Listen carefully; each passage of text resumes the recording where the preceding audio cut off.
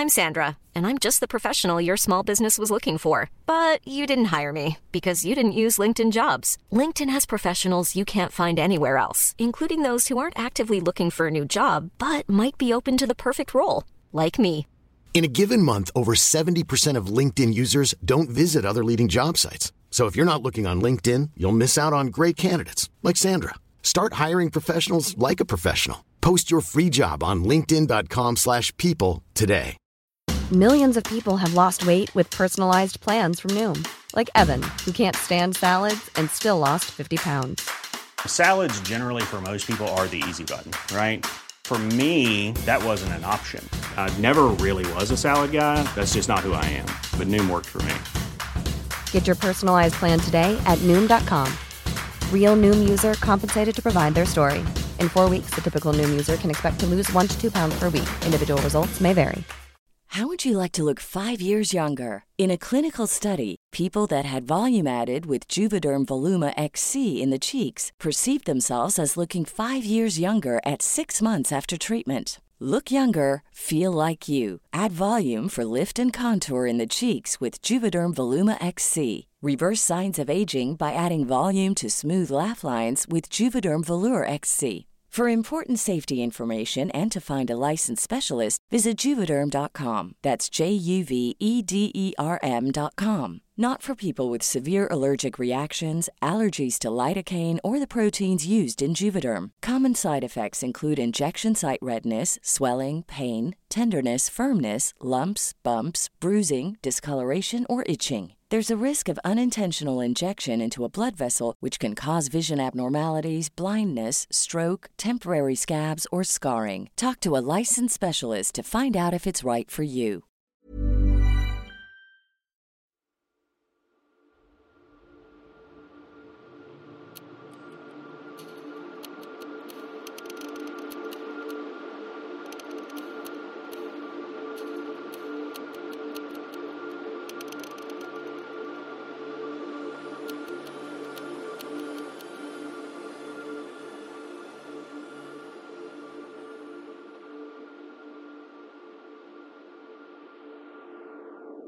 Hello and welcome to Come Along Pond, a Doctor Who discussion podcast with your two best friends, Elliot and Damla. Changing it up every week.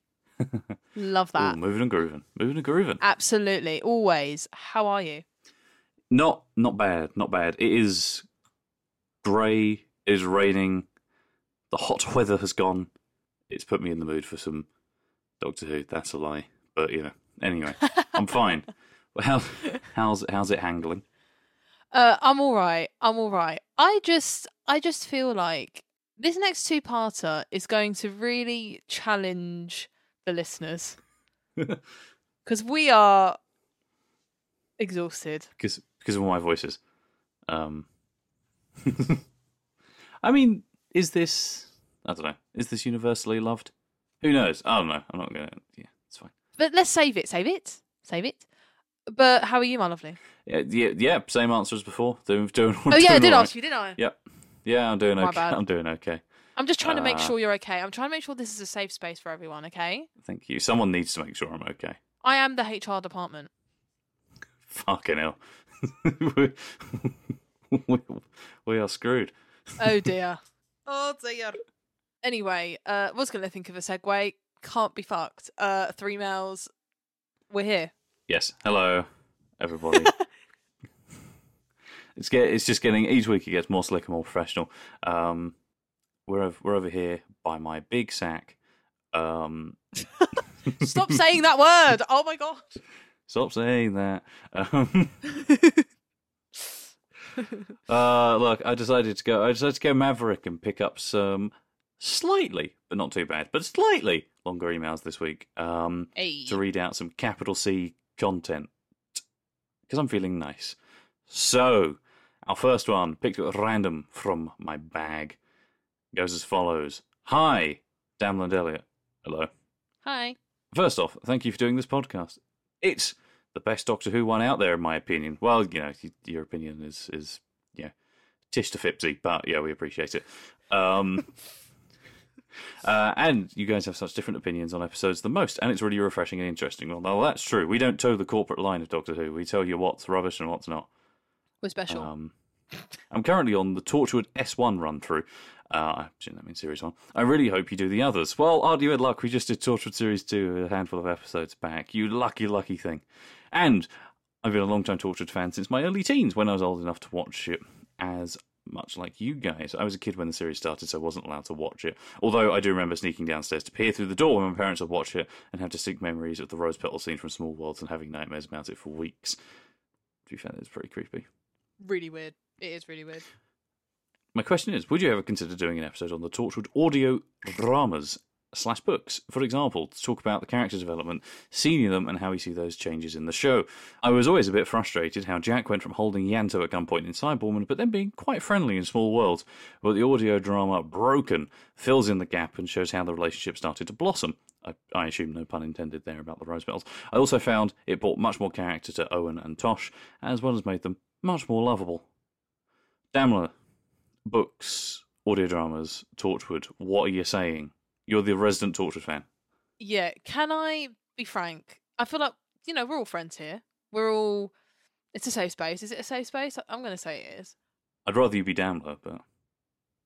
Yes, well, you know what? I'm just going to say it how it is. Absolutely bloody not. Can't be asked. I'll just be honest with you. I can't be bothered. This thing, I have some audio adventures that I would like to listen to in my personal time. There's one with Adam I want to listen to. There's one with Martha and Gwen. Absolutely sign me up. Other than that, I can't be bothered. I really can't be bothered, honestly. Yeah. I mean, there's so much, isn't there? And so many audios and so many books that it's hard. And we have some plans for some books and maybe some audios like redacted and things like that. But we're trying to sort of keep it relevant to what we're discussing at the time. But, maybe one day when there's a dearth of content, or if, we're able to leave our day job thanks to the wonderful support on people on Patreon, patreon.com/ComeOnPod, then maybe one day we'll be able to do this as bonus episodes and you can vote on them, but only if you give us money, please. Thank you. Anyway. Oh, can I say one thing, though? Can I just interject there? No. Okay. No. No. I'm bringing it back. Yeah, sorry, Karen. So the Rose Tyler audio series, what's it called? The Dimension Canon or something.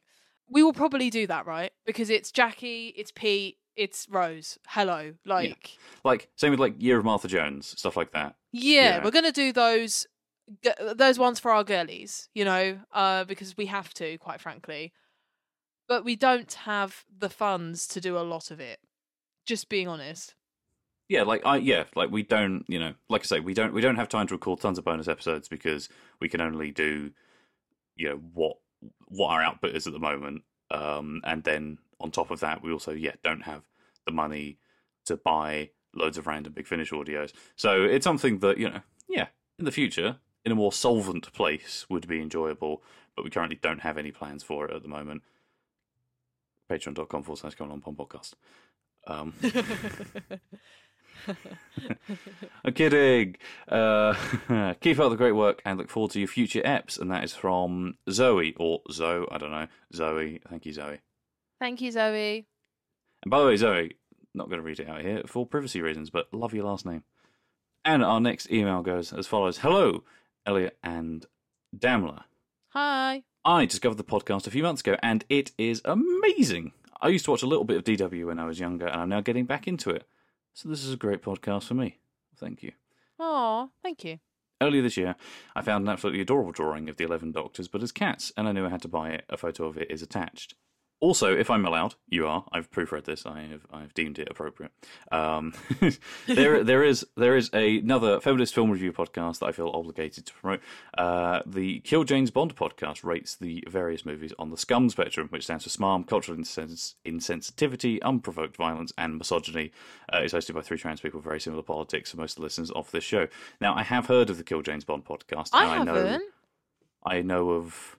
I believe one of the hosts is Abigail Thorne, right? For Philosophy Tube. So I don't know who the other hosts are. But I believe that Dan was doing live research. I am. I'm looking, and I'm about to Save an episode to listen to. I'm just looking at all the stuff. So okay. Okay, yeah, no. Thank you for the recommendation. I am absolutely going to be listening to an episode of it. Download save an episode, so good recommendation. I have a really odd love-hate relationship with the James Bond franchise because I kind of was raised watching them, but also they're awful, but also, nostalgia is a powerful tool. Well worth analysing, but, it's something that I would like to do in future. So, I have not yet listened to it because I'm saving it maybe for a future project that I'd like to do. Patreon.com/coming-up-on-podcast. But... yeah, it's really weird when you have you must have things that you have a weird love-hate relationship with. I mean, it's like Harry Potter or stuff, right? Where it's grew up watching it, love it, but also half the movies are dog shit, and J.K. Rowling can fucking die and get in the sea. So it's sort of makes it difficult, doesn't it? It's like I'll go back and I'll go, oh, God, no, I like this James Bond movie, and then I'll go, oh, look at this action's fun, and then you'll just start assaulting someone. You'll go, oh, God, I hate this. Yeah, literally. No, but no, exactly. No, we all have that kind of thing. Yeah, that's the importance of media critique and analysis. Is if there's something that you enjoyed in your past and it is still inherently problematic, you are still more than welcome to enjoy it. But as long as you're able to analyse it critically and think about all of the negative impacts it has, then you're fine because you're then not perpetuating that negative attitude. That's what's important. Exactly. Agreed. Thank you so much for the great pod, and best of luck in the future. Oh, and please forgive me for my advertisement. Yeah, that's right, no free advertising on this show. Get out of here. That's from Trevor B. They. Thank you, Trevor. Thank you, Trevor. And our final email right from the bottom of my bag goes as follows. Hi, Elliot and Damler. Yes. Hey. I hope you're both doing well. Smiley face. I recently discovered your podcast on, TikTok? Oh, I've been binging it whilst I get uni work done, and it's really helping me get through it. You poor soul. I'm going through another Doctor Who hyperfixation, as I do every year. Not many of my friends are into it, except my one Torchwood-obsessed bestie who's been trying to get me to watch that for a while. We share lots of very long Doctor Who rambles, just like you two do. Well, you see, get your friend into the show, and then, you can get them into watching normal Doctor Who so they can listen to the episodes. Then you can listen to our Torchwood episodes, and, that way, best friends for life. Exactly. The podcast is such a great outlet to hear opinions on the show, especially since you share most of the same opinions I have. Except your enjoyment of Love and Monsters. I'm sorry. We can't be friends with you. Despite how camp it is, the line, we even have a bit of a love life, still haunts me to this day. It's a good line. It's funny. Not as funny as Elton Fetcher Spade, but, it's good. You're just a hater. What can I say? I'm rewatching New Who again as I make my way through the episodes. I find myself thinking, I wonder what Elliot and Dan will have to say about this one. I'm currently on season 7, so the answer to that is you'll probably say Moffat. Shakespeare. Yeah. I'm very excited for when you eventually get to the Matt Smith era. 11 is my all-time favourite Doctor and comfort character, but I absolutely despise Moffat's writing. It's complicated. So I'm looking forward to hearing your thoughts on that. PSA, it's so lovely to hear fellow Clara fans. She is my girlie and gets too much hate. Such a fun companion that absolutely serves in every scene she's in. My opinion is probably influenced by the fact that I have a massive crush on Jenna Coleman, but we'll ignore that. I mean, again, saying you're on Series 7, we've made no bones about the fact that Series 7B is our favourite Moffat 11 series. Yeah, do you know what? Elliot, I forgot to message you this, so I'm going to say on the podcast for everyone to listen to as well. I was just scrolling through TikTok, as I always do, and I saw an 11 and Clara fan edit come up. And literally, I finished watching the edit, because I watched every second of it, because of course I am. And I just thought, we are going to be absolutely horrific to listen to when we do the whole of Series 7B, because my God, we are nothing if not 11 and Clara obsessed.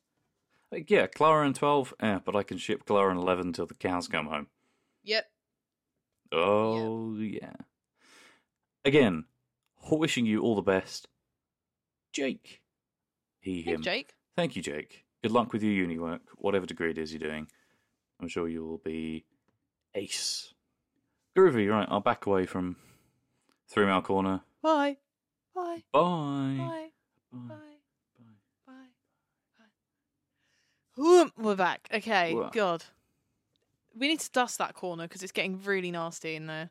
Like, do you know what I mean? I know. I keep telling him, but it's just because, straight cis people can't do housework. Because you're of course you're talking about your cisgender doppelganger who reads out the 3 mails.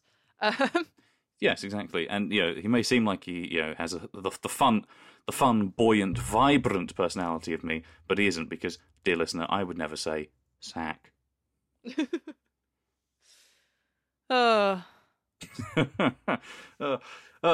Always rely on me to spoil the atmos.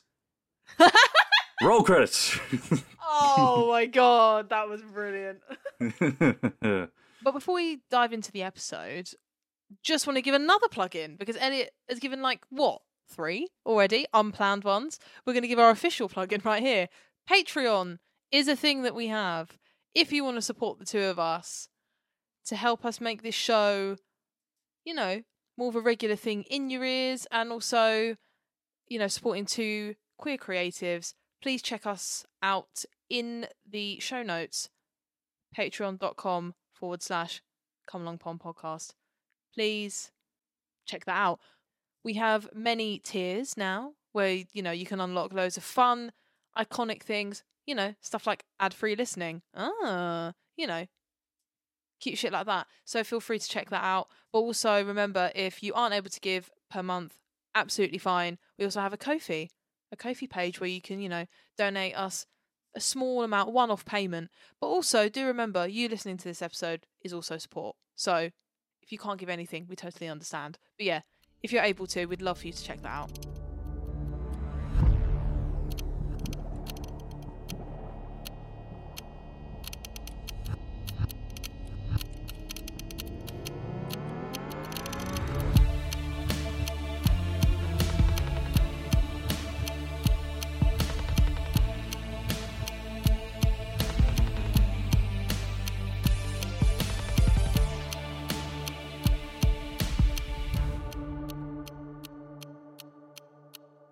Well, as you may have been able to have gathered from our witty bonmos and fun little momos up top, today we are talking about episode 4 of Reboot Doctor Who. It was broadcast on the 26th of April 2008.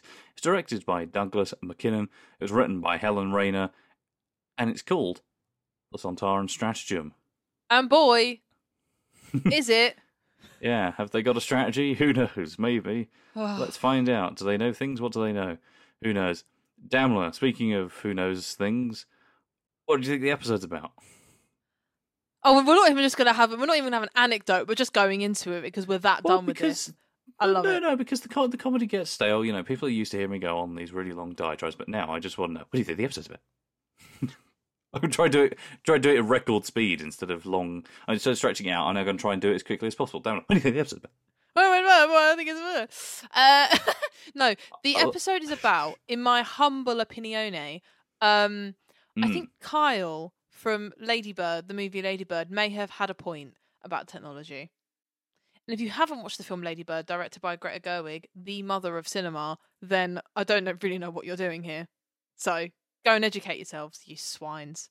I don't know what any of that means, but yeah, groovy. No, I've seen the movie, right. but not. I've not seen it since it came out. No, listen, Timothée Chalamet's character, who's annoying as hell, where he's like, you shouldn't have a mobile phone. Technology's bad, man. It's very anarchist that you don't have a mobile. It's very anarchist. That guy. Yeah, which is funny because that is just what Timothée Chalamet's like in real life, I imagine. No, it is. No, it absolutely is. That is my headcanon. He absolutely is. It's like the two things I remember about watching that movie in the cinema was the three things. Not really knowing anything about it, bawling like a little girl at the end, and also laughing every time Timothée Chalamet would just go, yeah, tight, man, tight. Yeah. Oh, man, that's hella tight. But yeah, go watch that movie. But what do you think it's about? Watch Francis Ha. Me? I think it's an important lesson that whether they're up on legs and walking around or with some beans and some cheese, you should never, ever, ever like baked potatoes. They are foul and food of the devil. Thank you. I completely disagree with you. A jacket potato is like one of my many loves in this world. I'm sorry. Evil. They will try and poison your planet. They will, but also so tasty, with some butter in there, a little bit of baked beans, some mature cheddar grated on top. Gorgeous. Gorgeous. But maybe also, if you're going to reboot an iconic character, have some fucking vision for them. Anyway, No. Okay, let's just get it out of the way because I don't like wasting people's time. Like, you've listened about what? Fucking hell, I was going to say they would have tuned out of this by now. No, like 20 minutes you've listened. We've got some listening, so it's all good. Do you know what I mean? No. Hello, whoever's still there. Oh no, May. You'll still be there. Hi. Hello. Hi, sweetie. Thanks for I sticking love around. May so much. May, we love you so much. If you don't know who May is, come along May on Instagram. Fan edit queen. We love you so much. And I'm going to keep that in. Oh yeah. No, keep it in. Yeah, it's nice. Yeah. I love May. Honestly, genuinely love you. So anyway, this two-parter is there. It exists. It is two episodes of Doctor Who formatted in 45-minute segments. This is the first time, and this isn't actually me trying to say that I hate this two-parter because I don't. But this is the first time where I was like, I actually think it would be beneficial if our format was talking about the two-parters in one episode. Do you know what I mean? Yeah. Try to condense it down. What happens? What happens? There is so much odd filler around just a very standard Sontaran invasion story, and like I love my little boys, right? Yeah, they're sweet little gentlemen, and distinguished. They are. Look at them, unique. And I like some classic series Sontaran stories. I like War of the Sontarans because I like it. Even though they're goofy looking, you got to take them a bit seriously. You kind of do, yeah. And it's just, why are they blue? And because I like the updated armor. Actually, I do like the updated armor. But like, why is everything purple? Why are they blue? I mean, they don't lean as much into the comedy as Moffat. But I think. Just fucking do something with them. I don't know. Anyway, it's fine. Yeah, just get on with it. Anyway, the two parts fine broadly. It's enjoyable. I don't actually hate it, but it more perplexes me than anything. Anyway, that's the show this week. Fucking join us. Join us next time. Well, no, okay. I want to speak to you about the Sontarans, though. Genuinely, let's do it here. Let's do it up top. Let's do it right here, right now. Okay. So you have obviously I also have because I Google Images exists, but you have more context for so the Sontarans are a classic Who creature as well. They have been there. They've been a part of Doctor Who for years. I obviously haven't watched all of classic Who yet because I'm a fake fan. First appeared in John Pertwee's last season in The Time Warrior, so that's 1974. It's the first appearance of a Sontaran. I want to ask you, Mm-hmm. because we may do episodes in the future where we do like creature-specific episodes, so I don't want to ruin that. I want to save it. But what would you say about this design for this era of Sontarans? Because this design stays until Jodie's era. What are you saying? I think the design is really accomplished. I think that the first Sontaran in the very first Sontaran story is really good, and then like all the makeup for all the other Sontarans gets really cheap. Throughout the classic series, and this is like a really good modern update. I think someone pointed out, and I can't remember who it was on Twitter. I think it might have been Jess. I have no context for their full name, but I know who I'm talking about. And she was saying like a lot of the Davies era practical effects get right, some of the Moffat stuff and the Chibnall stuff, and certainly a lot of the classic stuff is they make a lot of things goopy. They make a lot of things slimy. I think people were saying about Ood, right? They're like glistening, like sweat, and they look soppy, but like they look drier in later stuff. And I feel like that kind of happens with the Sontarans. Like in this, they are sweaty, slimy little creatures with like bits of hair, and they feel more real. But I love War of the Sontarans. I really like that design. I like their outfits, but like the look of them with their helmet off, they look more like classic Sontarans, but they don't feel as living as these ones. they feel more like men in makeup because the design is not as pulled together in my mind. So what you're saying to me is that the Sontarans need to get a bit of hyaluronic acid in their lives. That's what you're saying.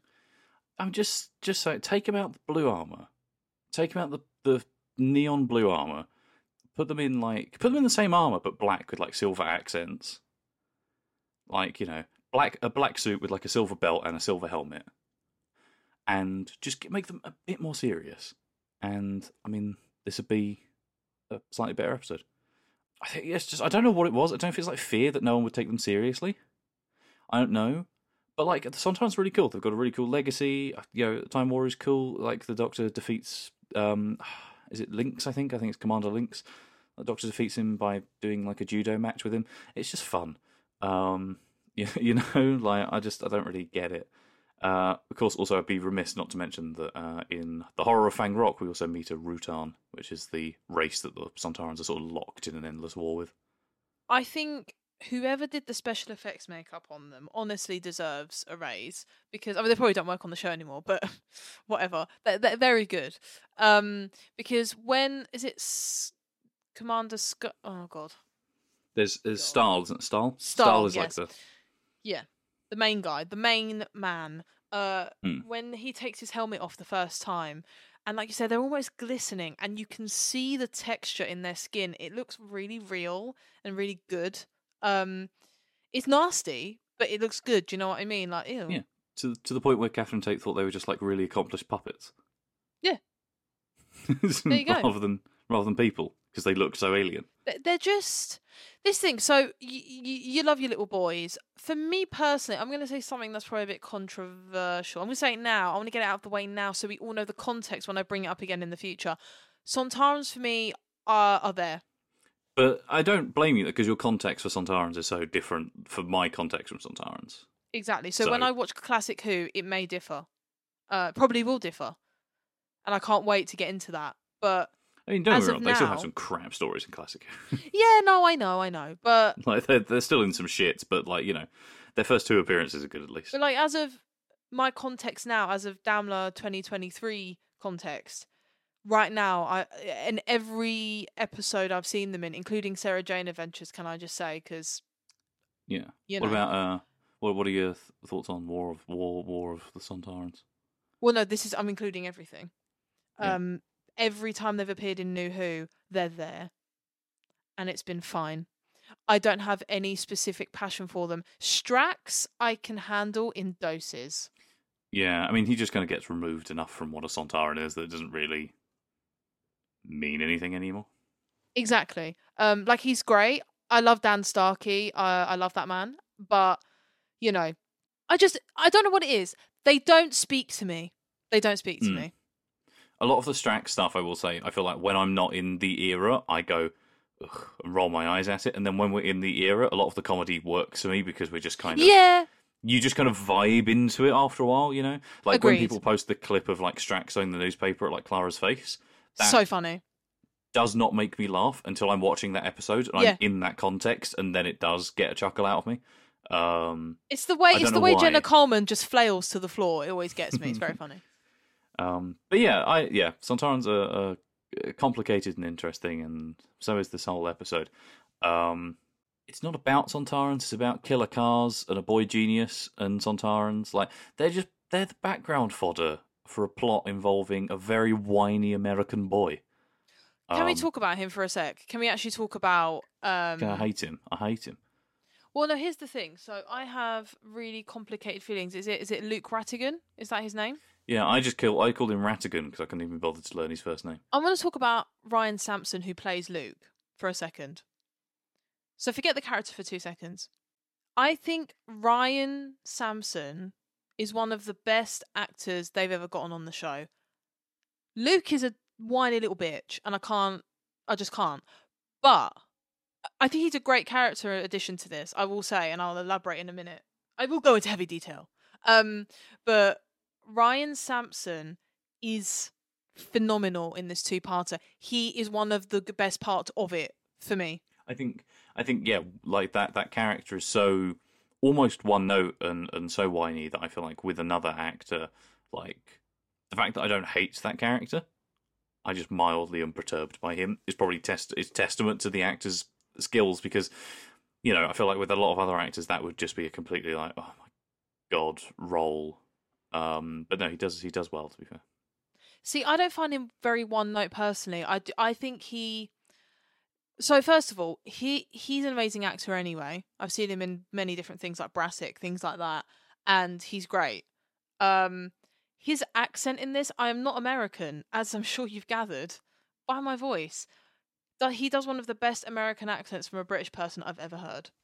I was going to say, his American accent is quite accomplished, to be fair. Speaking from someone who's, again, currently making their way through the Sixth Doctor era, we got a lot of Nicola Bryant as Perry going on, and, that is not an accomplished accent, so I'll take it where I can get it, frankly. Like, he is amazing. But then also, I think it's more relevant in the second part, so I'm going to save it for now. In the first part, he is extremely one-note. He gets a bit more in the second part. Yes. Yeah.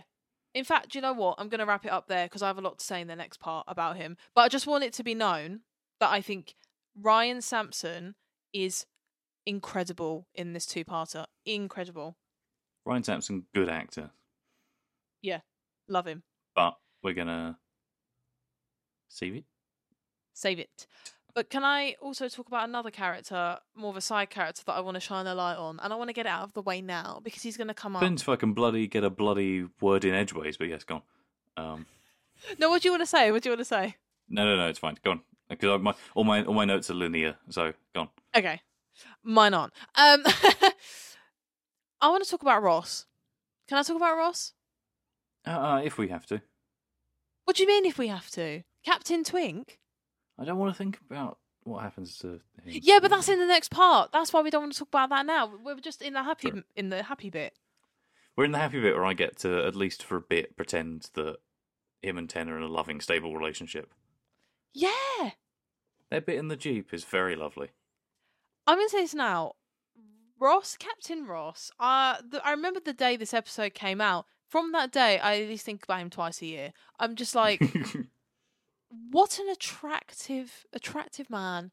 It's really pleasing for the eyes and the ears and everything. It's just, I love him so much. And I love that they've actually made him and Ten have this really cute little relationship. I think it's adorable and it's everything. I love it. Giggling like schoolgirls away in their Jeep as they make jokes. It's fucking gay. Fucking gay, bro. It's but fucking like, in the best way possible. 10 is like literally like laughing and kicking his feet. What do you mean? It's like Ross will speak and he's like, oh my god! And it's like, all right. 10 fancies him so much. And that's canon. That's on canon. Yeah, oh yeah. None of this is made up in my head. This is all true. But yeah, Captain Twink is my favourite character. Yeah. Fair, honestly. Love him. But now you go. Your turn. Oh, I don't have anything fun to say. I've just got boring observations made drolly about an episode of the show. So, ignore me, everybody. Do we or do we not feel like, here we are, conjecture moment, do we or do we not feel like, towards the opening of the episode, when Donna is piloting the TARDIS, and the Doctor is helping by hitting it with a hammer and pushing other buttons, it feels like a slight lead-in to what happens in Journey's End with it. I know you see him running around the TARDIS a lot, pushing buttons, but like the fact that she's piloting it, but he's still got to lean over and hit things. I just watched that and I was like, oh, it's made for multiple people. Yeah, it also makes me think like, she is capable and there is a reason. Yeah, and sets up the hammer later on. Exactly. And I also actually, for the next part, I have some foreshadowing I would like to discuss, but that's what I'll say on that. But I love, and we will say it every episode, I think, it's just, again, Catherine and David, it's magic. It's beautiful to watch. It's always the best part of the episode, of every episode. And we also get my favourite part of the episode in the form of Martha Jones. She's back, baby. my girl is back. My favourite companion is in this. And she's going to be in the next few episodes. Thank God. I love her so much. And the other thing I love that I want to talk to you about and ask you about, Elliot, you right there, my co-host. Donna and Martha are everything to me. Their friendship is everything to me. Everything. It's everything that I want in this life. I love them so much. Yeah, because I mean, Donna just doesn't care. You know what I mean? Like she's just like, you know, she doesn't care about the dramas and the love triangles and the squabbling. She's happy to be there, isn't she? And it's really nice. Selling a little or a lot? Shopify helps you do your thing however you cha-ching. Shopify is the global commerce platform that helps you sell at every stage of your business. From the launch your online shop stage to the first real-life store stage, all the way to the did we just hit a million orders stage. Shopify is there to help you grow. Shopify helps you turn browsers into buyers with the internet's best converting checkout. 36% better on average compared to other leading commerce platforms. Because businesses that grow, grow with Shopify. Get a $1 per month trial period at shopify.com/work. Shopify.com/work. Millions of people have lost weight with personalized plans from Noom. Like Evan, who can't stand salads and still lost 50 pounds. Salads generally for most people are the easy button, right? For me, that wasn't an option. I never really was a salad guy. That's just not who I am. But Noom worked for me. Get your personalized plan today at Noom.com. Real Noom user compensated to provide their story. In 4 weeks, the typical Noom user can expect to lose 1 to 2 pounds per week. Individual results may vary. And any time that, you know, Martha's always like, Donna, come with me. I was like, oh, look at them. They're working together. Yeah, who's he? Who's that guy? Yeah. Yeah. Yeah. Especially because Donna, slightly later on, finds... I mean, she like saves the day again by making people work out that strange things are happening at the factory because she's a super temp. And that moment is so nice. I love it when Donna does things because she's very capable. This is the thing though with Donna, and again, it's why Russell is father. Donna feels like one of the most real companions in the show, full stop. Yeah. Because she's the more relatable kind of character where it's like, you know, she doesn't, before she started traveling with the Doctor again, she wasn't completely, she knew what she wanted to do and that was travel, but she was feeling lost. And, you know, like most of us, you know, not everyone is, you know, a student doctor with more of like a passion in that field or a teacher or, you know, whatever. Yeah. Like you want to be a model, that's your career, you know, like other companions. I'm not making a very good point. I'm not saying it very well, but do you get what I'm trying to say? Like Donna just feels like the most realistic. Like she always doubts herself. And I nearly everyone in my life and myself, we always, you know, you always doubt yourself, but then you always know that you are capable at the end of it. Well, I like to think you are, because you are. Whoever is listening now, you are. And that's why I love when Donna has these moments where she's like, well, no, I was a temp. Not that I wanted to be one, but I've been a temp for years and I can use that skill to my advantage. Why is no one taking a sick day? Sorry, that was really badly worded, I feel like. But do you get what I'm trying to say? Yeah, it doesn't have to be what you want to do for the rest of your life, but, you know, it's like she's not... Just because she's not done the things that she wants to with her life doesn't mean that she's stupid or useless. She is strong, smart, intelligent, beautiful. Exactly. And, you know... Similarly with Martha, I think, even though I don't relate, as much as Martha is my favourite companion, I don't fully relate to her in the sense of career-wise, because I'm not that bloody incredible. I mean, Jesus, listen, right. Obviously, Martha keeps getting added about the fact that she works for UNIT, right? But in my opinion, it is the most realistic career progression for her, because she has... she's the most capable person in that room, more than anyone. Look, you know, series 3 finale, I'm looking at you. But then also what I really love is, again, when you know, things are like being tied together, especially with Torchwood, when if you haven't seen Torchwood, the listeners at home, basically in one of the episodes when Martha comes back in Torchwood, Jack and Martha are chatting and Jack's asking how Martha got into unit, and she's like, I got a recommendation. And, and then Jack's like, do you think he recommended you? Then the doctor. And she's like, yeah, who else could it be? And we find out it is the doctor. The doctor did recommend Martha for a job at unit. Like, let's not forget that. But also just like, if you've been travelling with the doctor, right, there's very few things on Earth that you can do that is related to your sudden newfound field of expertise. You have a taste of the good life and aliens and things like that. You want to work for the only thing you can do that gets you in contact with aliens still. This may come up again later, this kind of topic of discussion, but I just feel like something that isn't brought up enough is, so let's take Rose, for example, right? Rose had, as we know, she was ordinary girl, working in a shop, didn't really know what to do with herself. That's why she's also one of the more relatable companions that we've had on the show. And she goes and travels with the doctor, and then she, without, not her choice, not her wanting to, but she, gets stripped away from the doctor. She is stuck in a parallel universe. You go from this high, you're riding this high, and then you're brought back down to earth, literally, and you can't go back to what you had before. So Rose, takes it upon herself. She joins her dad's corporation, and she helps with everything that happens in the end of the series. And I think people forget that. Like, you can't just go from that life to nothing. You're traveling worlds, you're going to the past, you're going to the future, you're going to all these amazing planets, you're seeing these incredible things, sometimes not always incredible, but you're just seeing life in the most fulfilling and amazing way possible.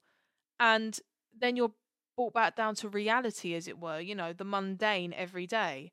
You can't just go back to that. So Martha, being the smart woman that she is, made herself useful and used her skills and did something that she is very good at, and that's, helping unit out. It makes sense.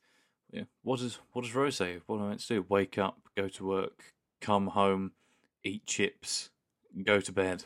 I fucking love that scene. Sorry. I sometimes think about that scene in isolation so much. Like, I love it so much. It's gone proper market, this place. Do little tubs of coleslaw now. It's not very nice. Listen to our Parting of the Ways episode if you want to know more thoughts on that. Anyway. So, I want to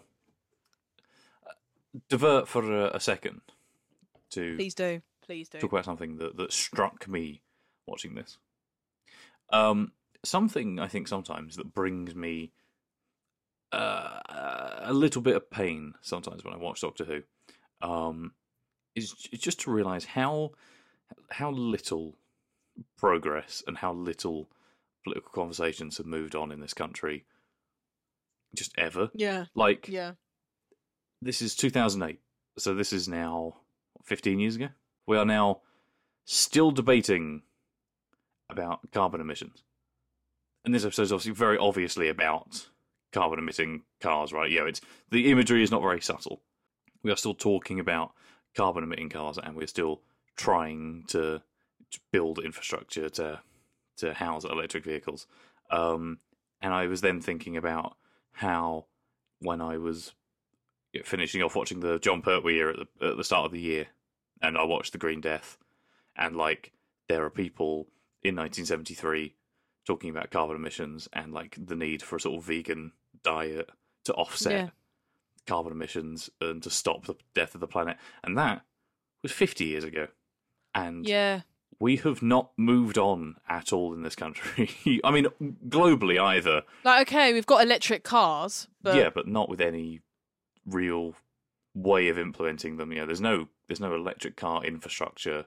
There's no adoption of any kind of green policy. You can't build turbines anywhere because people get upset because they look ugly. You can't put solar panels anywhere because people get upset because they look ugly. And we're just choking ourselves to death. It's and mad. It's just when you watch things like this and you just go, this is not very subtle imagery for 2008. And we literally, the context has not moved on. The fact that in 1973 there was an episode about the need for protecting the planet. And in, 2020, we got, a Jodie Whittaker episode about the need to protect the environment and the planet. We shouldn't have to still be making episodes about that because we should all have a sort of slight agreement on it now. It is actually mad that you bring that up because it is so true. It's so true. But we don't. Because we suck. Oh, God. How depressing. Hey, everyone, you think watching Doctor Who's an escape? No, it just brings you back to reality, and it's awful. But it's true. You make a point. Tories are lying, murdering bastards. Not my words, the words of Russell T Davies, probably. I'm paraphrasing. No, it is. It's very depressing. But I do think, we've had episodes like this before where it's like this specific bit of technology or this thing that we have that is creating an issue.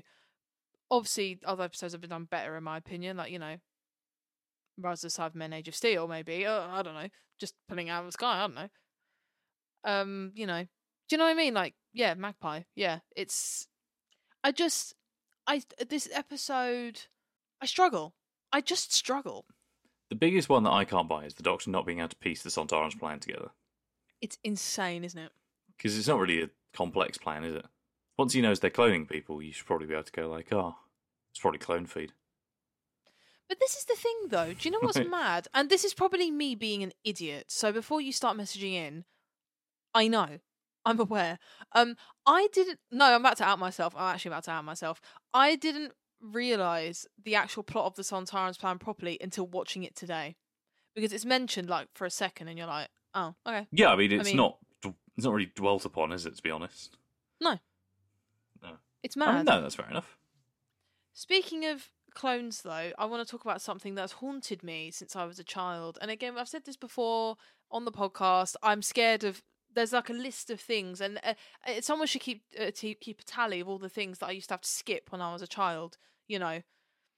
Add the clones in the green gunk to that list, because I will never forget the first time watching this episode when that white faceless clone thing came out of the green gunk, has no eyes, and is just sitting there looking nasty, and then it just goes back into the green gunk, and it's haunting, it's chilling, it's eerie, it's so good, it looks great, with like, the umbilical cord on the back of its neck. Oh, it's disgusting. I don't like it.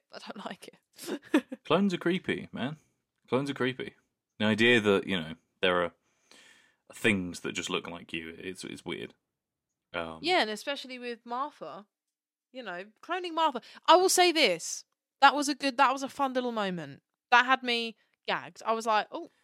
Well, yeah, it's just a shame, isn't it, that Freema spends most of the episodes, even though she's in them, not being Martha Jones. Like, I know, I mean, fair play to her. She's obviously good at playing a sort of more evil version of herself, but it's a shame that we're not getting proper Martha.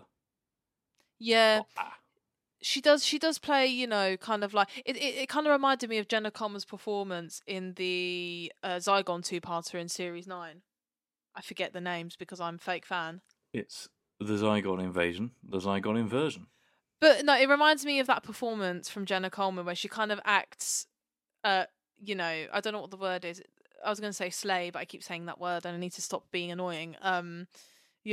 Just acting very like, I've got a plan and you don't know what it is, except I'm being really obvious. It's that kind of vibe.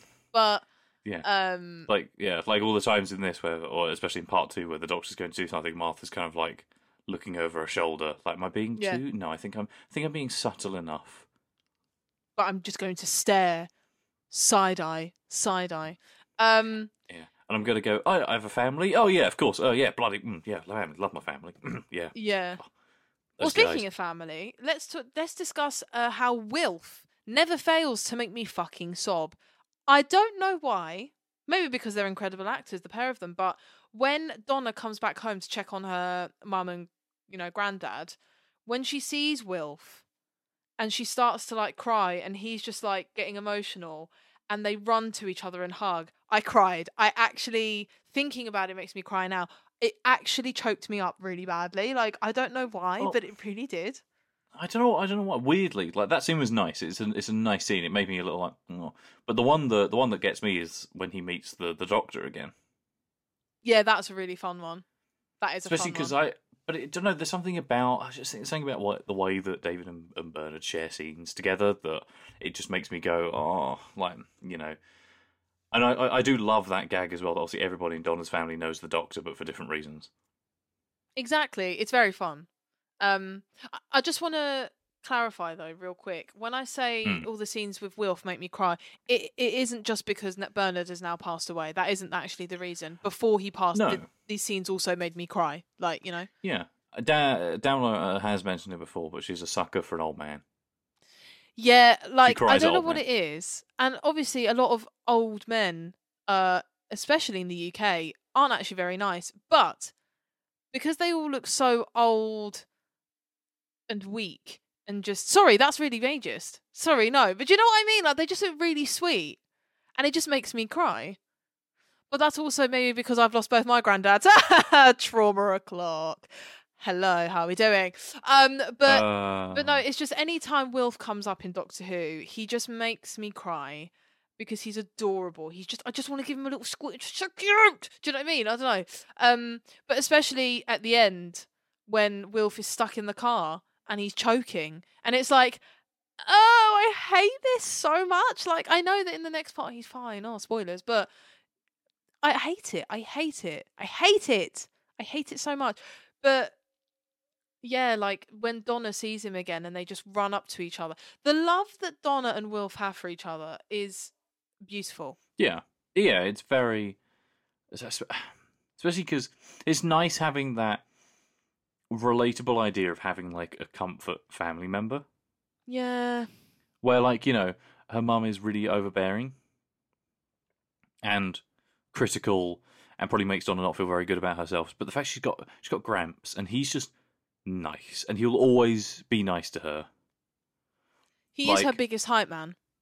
You know, feels a lot of, you know, feels like my, like, you know, people's relationship with their nans and stuff like that. You know, like obviously I'm quite lucky. I've sort of never necessarily needed that other person, but I know lots of people, even in my own personal life, who don't get on with their parents, or their parents make them feel a certain way, and they like seek comfort in their grandparents, which is really nice, and it's a nice bit of familial representation to have on screen. Yeah, no, I agree. It's just they're just lovely, and he's always in her corner. He's always backing her up, and it's beautiful because Wilf is the biggest hype man. Wilf is the biggest hype man for everyone. Like even the Doctor, like, you know. And he's so positive and wonderful, and I love him very dearly. I really do. But yeah, there's lots of things that I can just sort of breeze over really quickly that I enjoy and feel mixed on about Sontarans in this, because I love that they are really, really just sort of pissy about not being allowed to be in the Time War. Yeah, that was funny. I like that. Like, it just feels so in keeping with their characters, just to be like, it's the greatest war of all time, and we weren't allowed to be in it. Always gets a good chuckle out of me.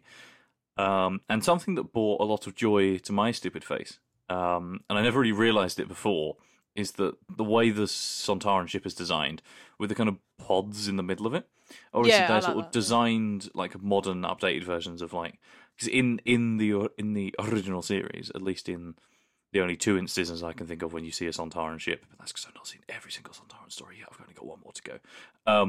But in the instances where you see a Sontaran ship, it's just like they're like big metal golf balls. Yeah. They look like the Epcot Centre. They do look like the Epcot Centre. You're so right. Yeah. And those balls in this one, surrounded by that ship, are clearly meant to be like updated versions of those. So like they've got a mothership, and then they pilot the individual little balls out of the thing, and that's how they land. And I like that. It's nice, gives some context. They don't just fly around in these little silver balls. Yeah. They, like, have a reason for things. Yeah. I like it. I also want to say, though, the inside their ship is a little sparse. A little bit shit. It's not a good ship. It's not a good ship design, is it? It's just a room bathed in purple. Like, think about some of the ship interiors we've had. You've got the Sycorax ship, which is all rocks, and there's like basically a parliament of Sycorax looking at everybody. You've got the Dalek ships, you know, which sometimes they can look a bit barren over in the backgrounds, but you've got like all of the weird honeycombing designs, and you have, I mean, that Dalek noise that everybody loves, that just repeated that womp, womp, yeah, womp. Yeah. Like, it's cool, they feel atmospheric. This is just, it's just a room, isn't it? It's just a room that's purple, to be really honest, and I don't care for it. Just a room that's purple. Yep. Yeah, it's very odd. I also think as well, So, looping back to the companions, briefly, I think it's really interesting because you have Rose, whose family get like involved in all the TARDIS drama pretty early on, right? You have that brief episode where Jackie thinks that she's dead, but then it's like they get pretty involved, right? Mickey and Jackie, and then Pete, obviously later on, are very involved in being like sort of active TARDIS team members. They're quite open about the Doctor. He's around there for Christmas dinner, all that stuff. Then you get like Martha keeping it a secret, and obviously rips her family apart. And I like that Donna kind of gets to be the happy medium of like... Yeah, absolutely. She keeps it a secret from people who it needs to be kept a secret from, but she also kind of realises that you need to be like grounded because she's seen some really terrible things, and you need that grounding back in the real world to just stay a normal person, because otherwise you become numb to things. It's just so sad when she gets her mind wiped, because she's so, she's seen so much. But I like that. She really feels like the happy medium companion. I agree with that. I've never saw it like that before, but now you've said it, I absolutely agree. And of course, her best scene in the whole episode is when she's saying goodbye to the Doctor. Oh, yeah. Yeah. You get like a proper companion goodbye speech from 10. He's really playing his part up, and it's just... She's just visiting home. Dumbo.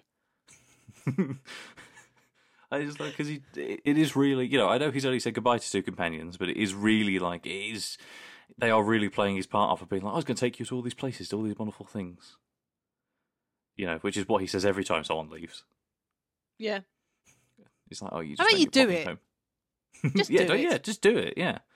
Just go, I was going to show you all these wonderful things. We'll just show them the wonderful things. God. God.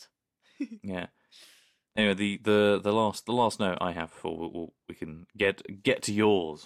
Look, there's the Ratigan, whose name I refuse to learn. What was it? Yeah. Luke. He reminds me, because he has that little speech where he's a little pedant about how you can't say Atmos system because the S in Atmos stands for system anyway. Reminds me of those really tiresome people, and a word that I would use, but damn, I can't be bothered to blur out anymore. Those really boring people who get really uppity on their high horses about how you can't say DC Comics because DC stands for Detective Comics. You can't call it Detective Comics.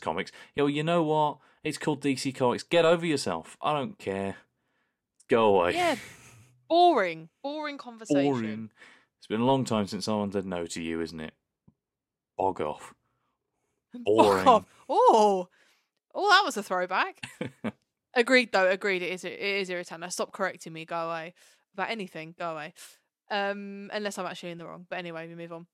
Last point I want to make before we go into the wrap up is I really, really enjoy when Donna asks for a salute. She's like, I'll have a salute. She says, Donna Noble, by the way, since you didn't ask, I'll have a salute.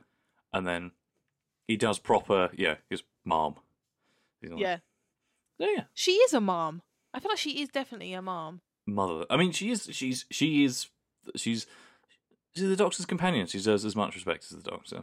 There's also lots of stuff I would say about UNIT if I cared more about UNIT, because they even touch on the UNIT dating controversy, because he says it was at the 70s or the 80s. But I don't know enough about the UNIT dating controversy to even really get into it. But I like that he's still on the books as an employee. That's fun. That was really fun. I did like that. But apart from that, what else is there to say? I mean, we've done really blunt about it. We've done the episode as much justice as we can, which is talk about it in broad strokes. that's it. Yeah, oh man, we got 2 of these fuckers. So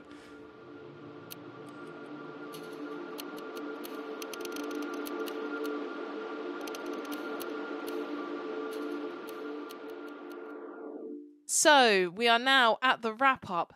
Thank God, where we talk about our stand-up moment, what didn't work, our most doctory moment, and our favourite quote. As always, Elliot, going to you. Stand-up moment from the Sontaran Stratagem. Oh, Honestly, this was like weirdly hard to do because when I got to the end of it, I was like, there's nothing that necessarily stood out to me, but there's also nothing that like really didn't work. It's all just like a big grey bowl of porridge. Yeah, it kind of is, yeah. Yeah. Flavourless oats. However, I would probably say, yeah. as cringe as one aspect of it is, I like a first part of an episode that builds into something, and that sort of cross-cutting of the chanting of Sontaran with the people choking, especially Wilf in the car. It was just like a nice building of suspense that makes you excited for part 2, and I like a cliffhanger build up in a Russell era Doctor Who episode. You know, Army of Ghosts. The build up to that cliffhanger is amazing. You know, I love cliffhanger build ups. When the music's going and there's so I like that. Not quite Shivers, but good. I'll give you that. I agree with you on that. That's not my answer though. My standout moments, I have 2. Ooh, wow. Yeah, I know. Martha's clone always sticks in my head. That image of Martha kind of not Martha, but Martha's clone rising out of the green gunk, green slodge. I don't know what to call it. Liquid. It just makes me feel uncomfy in a good way because it's shocking. And also, I think it was a great shot to use in the Series 4 trailer.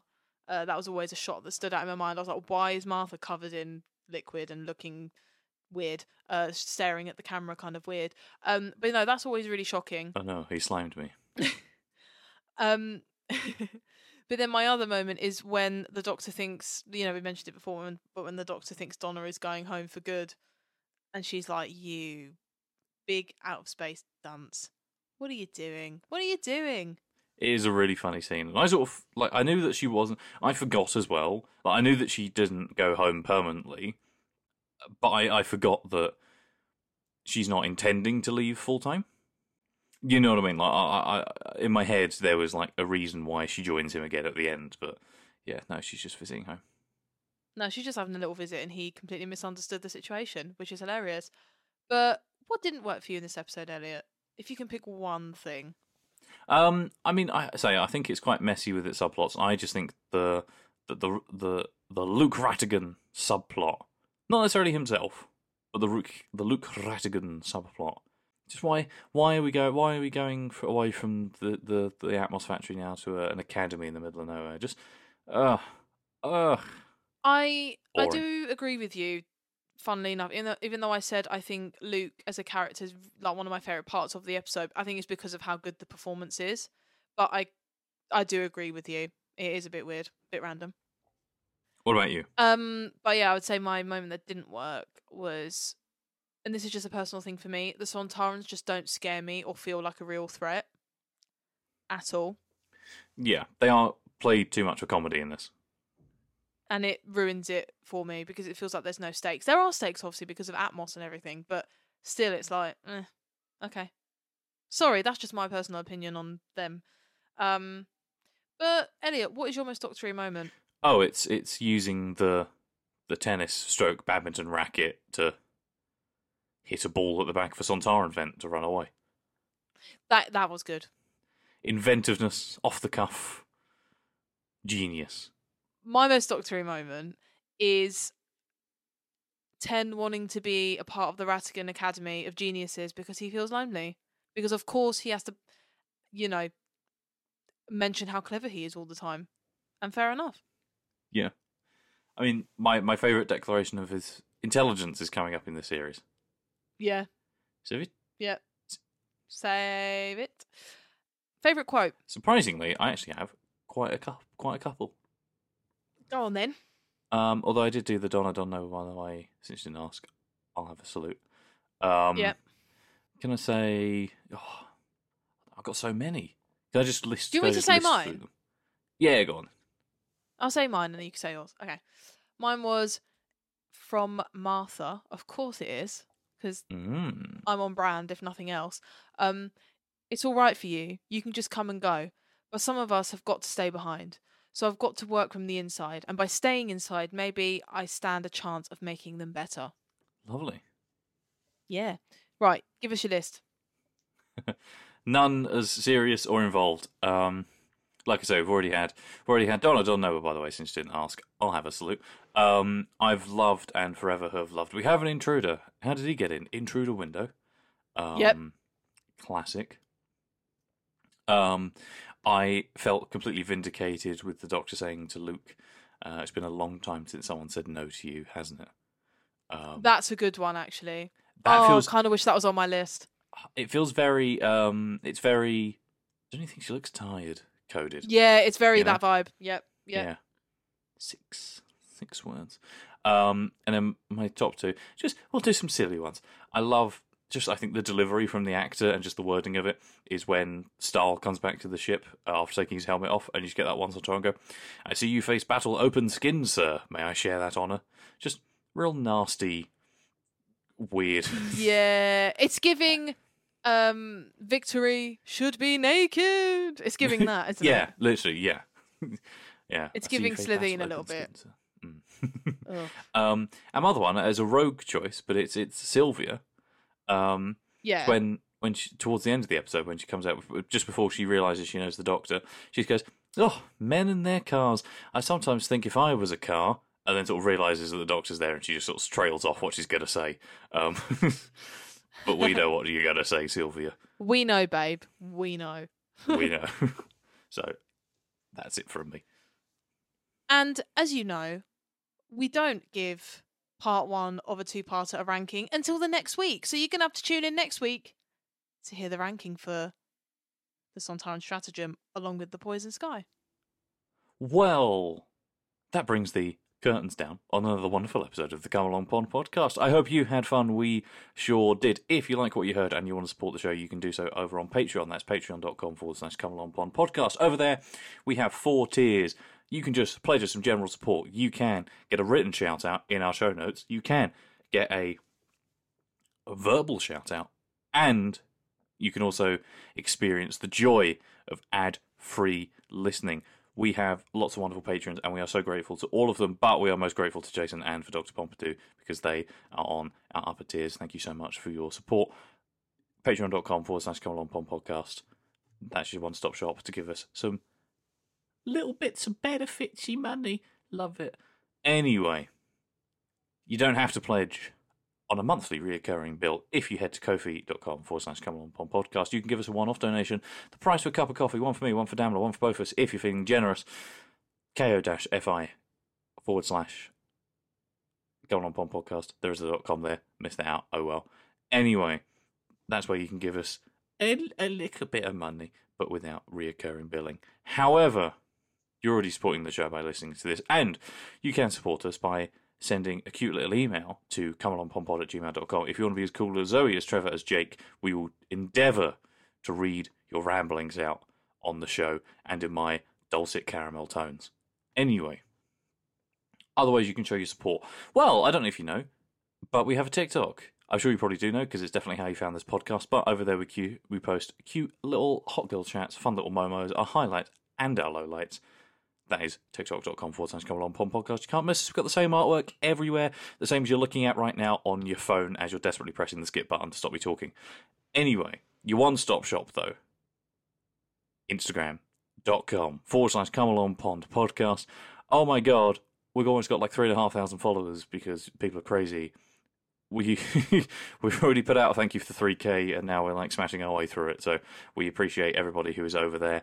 If you want to get involved with stories, reels, polls, DMs, posts, updates about when episodes are going out, updates about when episodes are not going out, updates about when one of us is sick, updates about maybe guests, and Instagram lives, that is your one-stop shop, Instagram.com/Come Along Pond podcast. Again, same artwork everywhere, so you really can't miss us.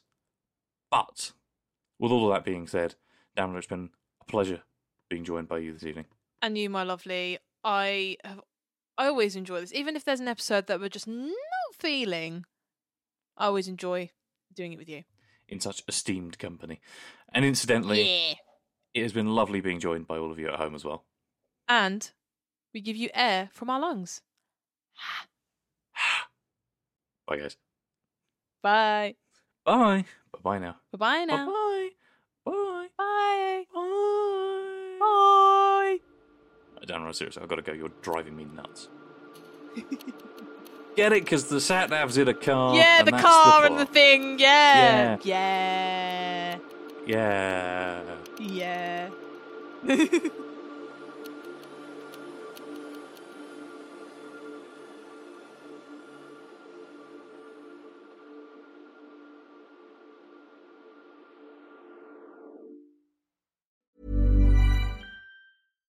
If you're looking for plump lips that last, you need to know about Juvederm lip fillers. With Juvederm Volbella XC and Juvederm Ultra XC, your lip look, whether it's subtle or bold, can last up to 1 full year with optimal treatment and no additional maintenance. Find a licensed specialist and see if it's right for you at Juvederm.com today. That's JUVEDERM.com.